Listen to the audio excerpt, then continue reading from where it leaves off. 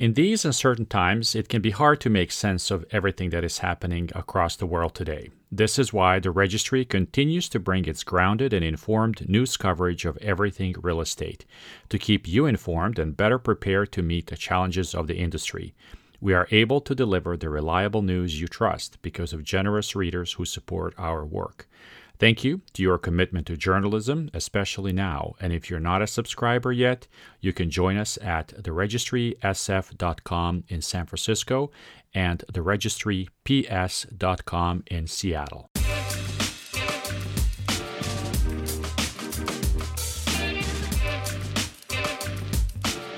Today, we sit down with Rene Olivo and Chris Henderson. Rene is the president of Skyline Construction in the Bay Area, and Chris is the president of Unimark Construction in Seattle.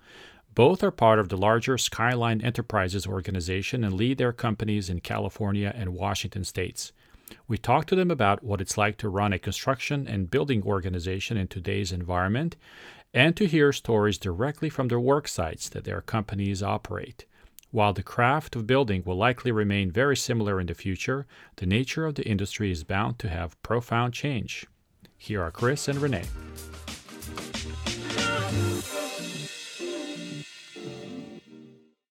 People come to the San Francisco Bay Area for many reasons: a spectacular natural setting, a sophisticated lifestyle, and unique professional opportunities.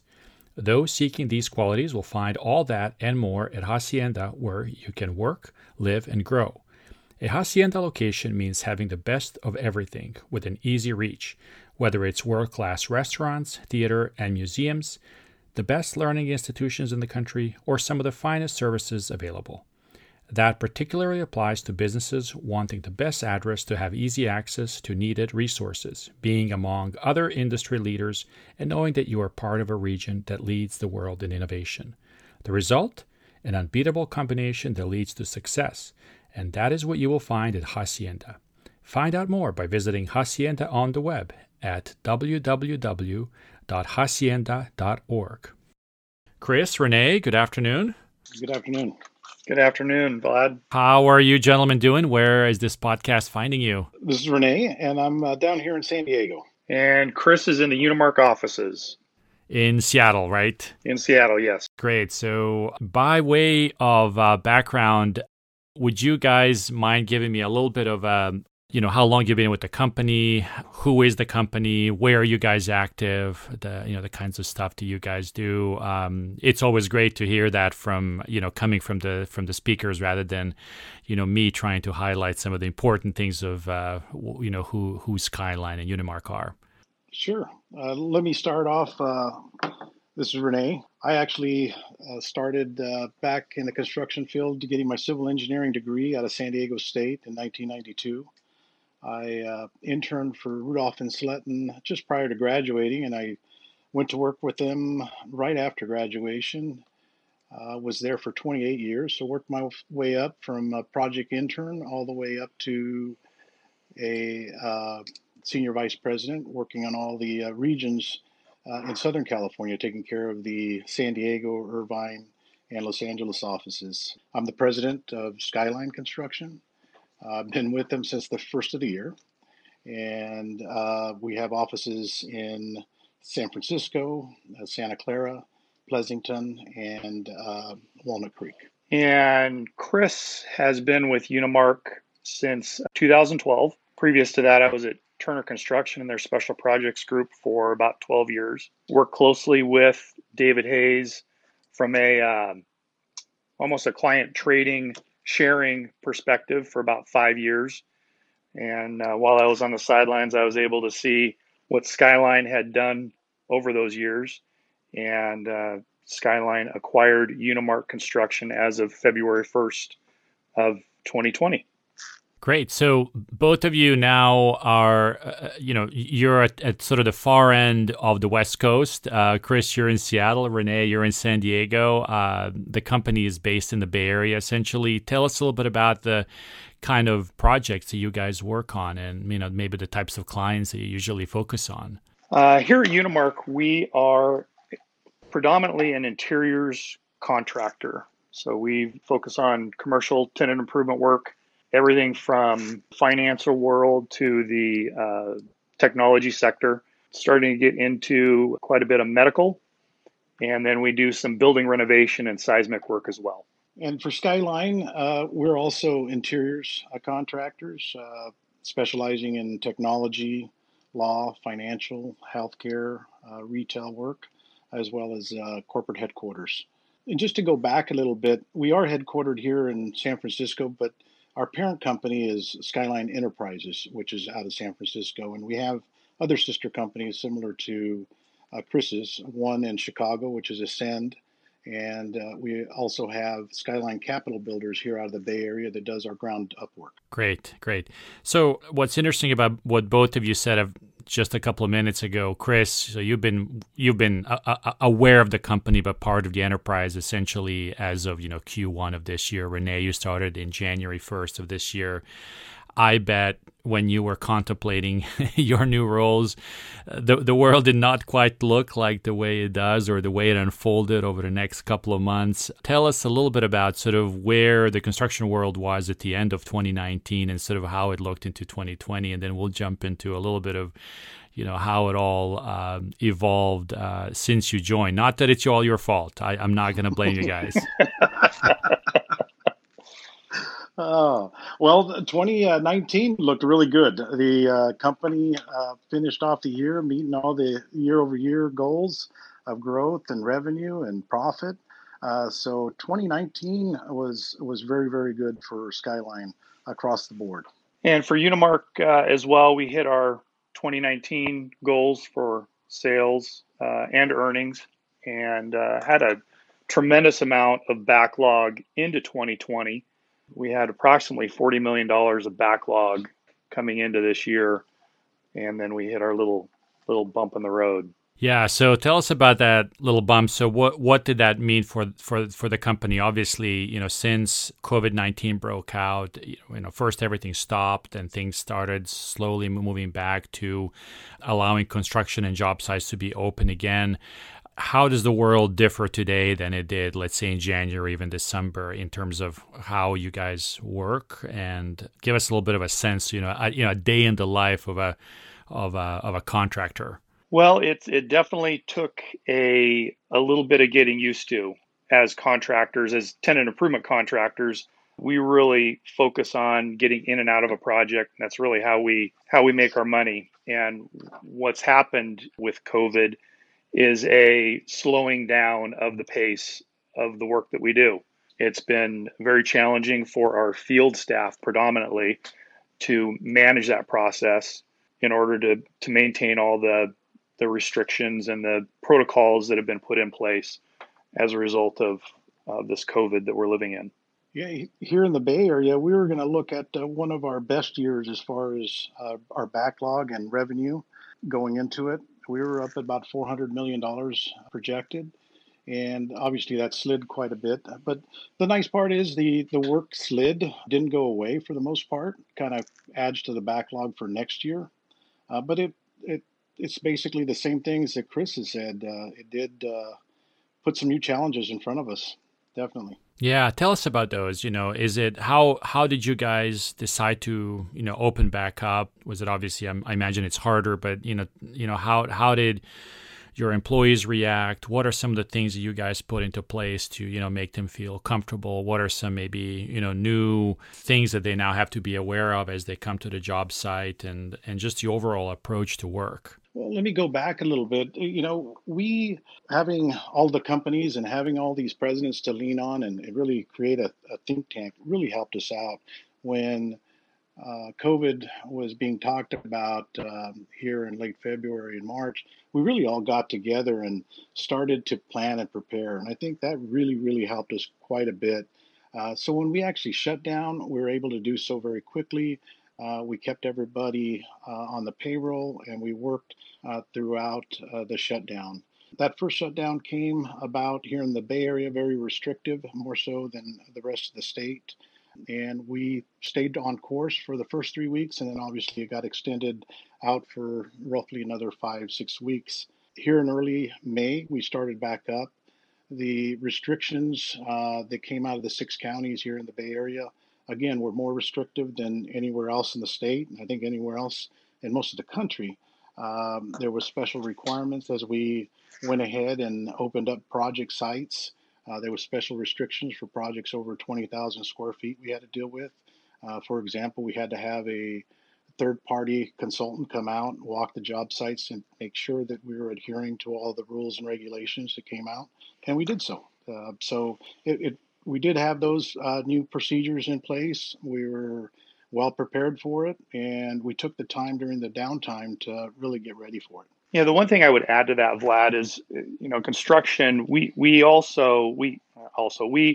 have a certain amount of PPE that we already mandate of our people in the field. So to be quite honest, it was adding a few steps in order to get into the projects, wearing a face mask, getting your temperature taken. And I think honestly, the biggest issue that we've seen is the impacts of the social distancing. Many cases throughout our world, we have guys working side by side, hand in hand, and we've got to take a look at how those tasks are being performed and really take a step back and dial in on how to make it safer, limiting the amount of people in a certain area, and adding duration to the project. How much new training did you guys have to administer?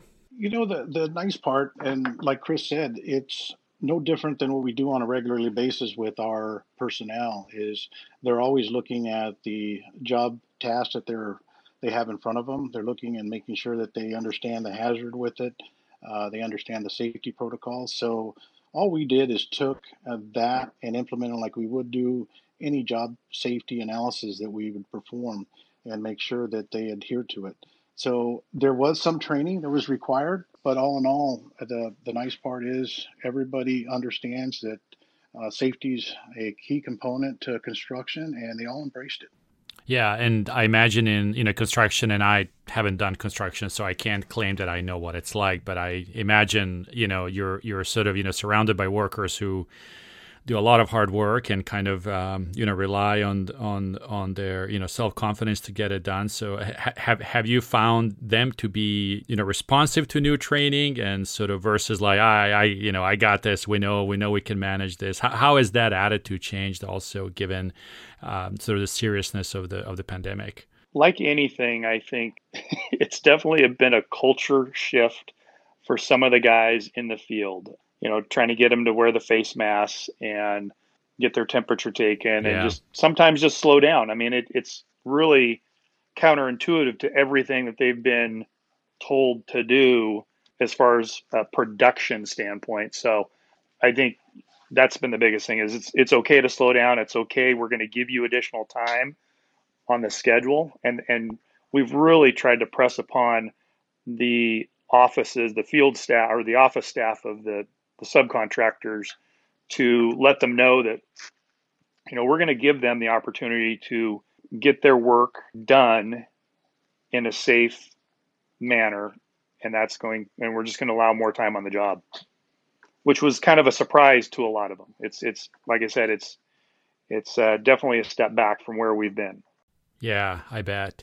For you guys, you are sort of spread across the West Coast. There, you have an operation in the Midwest also, but I believe, if I'm not mistaken, I think Southern California probably had some of the restrictions lifted faster. Is that correct? And then maybe the Puget Sound region and the Bay Area were a little bit kind of behind maybe the rest of the country and the rest of the sort of West Coast markets. How has coordinating your messaging and communicating with your employees and sort of workers, has that been difficult given that there was an uneven kind of sense of getting back to work? No, I don't believe so. I think that although we were planning a lot of things and I was leaning on people like Chris for advice, everybody was taking everybody else's lessons learned if we opened up an office earlier than the other.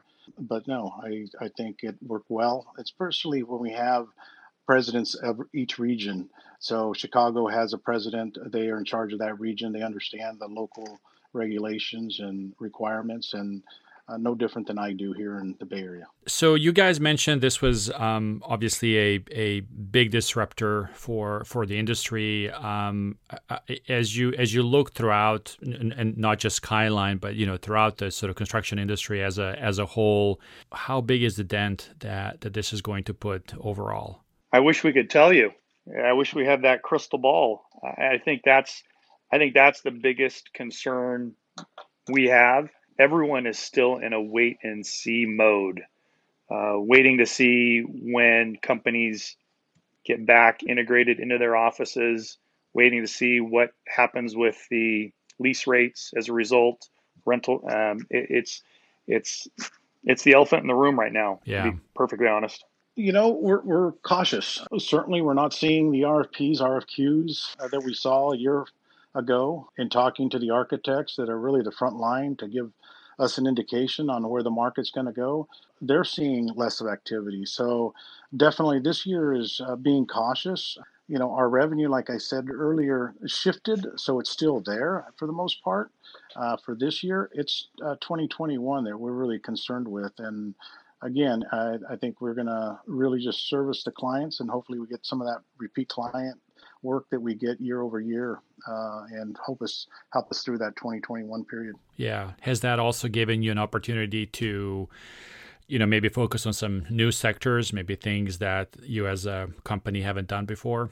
In the Bay Area, there's a couple of good pivot points for us, and it is really going into some of the markets that we don't have a great market share in. And South San Francisco has a great life science market, as well as healthcare. And although we've done a fair amount of work in both those market sectors, we think we could capture more of that. So we're going to be focusing in a little bit more here in the near future. Yeah. So in 2019, and this obviously happened as a result of those efforts during this year, but the company has expanded into Seattle, Chris, with the acquisition of your company, and then the acquisition of the company in also Chicago. Do you foresee that there will be more acquisitions, that the industry is going to consolidate further because of that? And if so, where does that put Skyline? Is there an opportunity for you guys to jump into some new markets potentially? How do you see that playing out? I think as we kind of look at the rest of 2020, it's we're going to kind of take a wait and see approach. We're going to continue to deal with COVID and what it deals with us, but I do think 2021 we will probably begin to seek more geographic expansions. I think David is pretty bullish that the M&A pricing will be very favorable, and we'll look probably to the Southern California, maybe Phoenix, Dallas regions for possible expansion. Yeah, let me add to what Chris said. Southern California market is great. Obviously, I know it, having spent 28 years here, and it is one of the things David Hayes, the CEO, and I have talked about at great lengths. We have talked to companies to acquire, and we're always looking. But I think, like Chris said, we're kind of just on hold, taking a look at how the marketplace goes here for the next year. So I wanted to kind of explore this whole notion of innovation, and one of the things that we think, times like these, when there's a crisis or there's a reset in the market, I think this is when companies that are successful and enduring are really able to find ways to sort of create new services and new offerings and things like that. I mean, this is sort of the thing that makes them successful in the next cycle. Where is the focus of Skyline as an enterprise broadly to sort of help bridge you guys into the next into the next period? Well, let me talk about the current period, because COVID has changed a little bit of our technology, and we're starting to, obviously everybody's using more of the Zoom or Teams meetings, but we're also using a lot of the open space technology, which is a lot of the capturing the videos, so people remotely can work, and obviously that may go into a longer period of time that we have to use software like that and technologies like that just to adapt to the new social distancing and allow owners and clients, architects to be part of these teams remotely. We're always looking for the new advancements as it relates to all the technologies from clash detection all the way through. So we're always exploring. We're always looking at that new innovation to see what will jump us forward. The other piece to that is I think we'll be able to look at some vertical services. ServiceMark is a company, a sister company to Unimark. So we may look at deploying that business model out to our existing business units to help service our existing clients as well. Yeah, and tell us a little bit about ServiceMark, Chris. ServiceMark is a tenant services provider. We have in-house electricians, painters, carpenters, laborers. We do our demountable wall installations out of ServiceMark as a self-perform piece of work.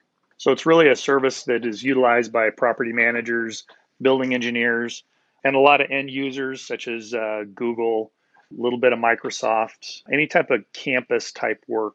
It helps keep us sticky with the clients, so to speak. Yeah, no, that makes sense. Employment was kind of a big deal prior to COVID. It was very difficult to find workers. I know that a lot of construction companies had struggled with that, maybe slightly different now. How has the face of employment in the industry changed now? I think it's still as challenging as it ever was. I think if anything else, it's for myself, I see some additional challenges with what COVID has brought to the workforce. We have an aging workforce. Unimark has some older carpenters, carpenter foremen, supervisors in the field, and they have elected to kind of sit on the sidelines a little longer until there's the contact tracing or a vaccination or something in place that gives them more of a comfort that they're not going to get sick. Yeah, so the challenge is based on sort of age, right, and making sure that they're able to go back to work, essentially. Exactly. Yeah, and does that put a lot of stress on, in terms of your organization and having those experienced, people that have the legacy of understanding how to run a business? Does that then, put a strain on the job sites? Well, it does, because there's not enough younger workforce coming into the industry to take the place of that aging workforce. So to be perfectly honest, I mean, we need to do a better job of getting out into the community and generating some sort of interest in our industry. It is unfortunate, you think about the day when I was in high school. Even back then we had shop class, but as far as I know, that's a thing of the past. Yeah. Although it sounds like what you and Renee were saying, with the advent of technology in the space, this might be kind of a good time for some of that transition to happen also, right? Because you will probably have workers who are more adept at using technological tools, right, in their everyday lives, so perhaps in their work as well. From that standpoint, it's probably a good thing, but we still need people on site putting the work in place, and that's the challenge. Yeah. So as you guys look at what is happening throughout the industry now, and obviously you've been around where you've experienced a couple of these cycles, what are some of the big lessons learned from that experience that you can apply to what you do today? Well, some of the lessons learned that I've had over the years when some of these the economy goes down is releasing people. And the one nice part, being an ESOP company, we really made a conscious decision to keep all of our employees employed, and all our management staff stayed on, and that's huge, because when the spigot got turned back on for work, although there was a lot of unknowns and we didn't exactly know where it was going to go and whether projects were going to open up again, we took that chance. They did open up, and we did need all those people, and we were able to make sure that we serviced our customers. So it's really not having that knee-jerk reaction. It's really studying where we go and how we face this dip, and where we pivot. I think you asked the question on where we pivot and what we do. I think you just study it. The beauty of it is from our COO to our CEO to all the presidents, and I'm able to really talk to them and go through what I'm going through in the Bay Area and get some very good feedback on where to go with it. And we all bring our knowledge back. We all understand where it was when I first graduated out of school in '92, and the market was bad, to the early 2000s to '08. So it's really studying that and seeing where we go. We just don't know exactly where this one's going to go because there's different predictions, whether it's a V-shaped recovery and we're there, or is it a W and we're going to hit a second wave of COVID. It's very unpredictable right now, so it is a little bit more cautious for us this time around. Interesting. I was thinking about this weekend. I think back to both 9/11 and the crash. I mean, both of those instances had a very lasting, forever lasting mark on us as an industry and as a society. And if you would have told me, 4 months ago that there's going to be this virus that's going to come shut the United States down, I probably would have laughed you out of the room. And it's just hard to say what's going to come out of this. It's I don't know. It kind of gives me a pretty uneasy feeling, to be perfectly honest. I would like to think that we're not so controlled by a virus. It's kind of scary, uncertain times. Yeah, we'd much rather be controlled by sort of market drivers, right, than something that we can't even see or feel or anything, right?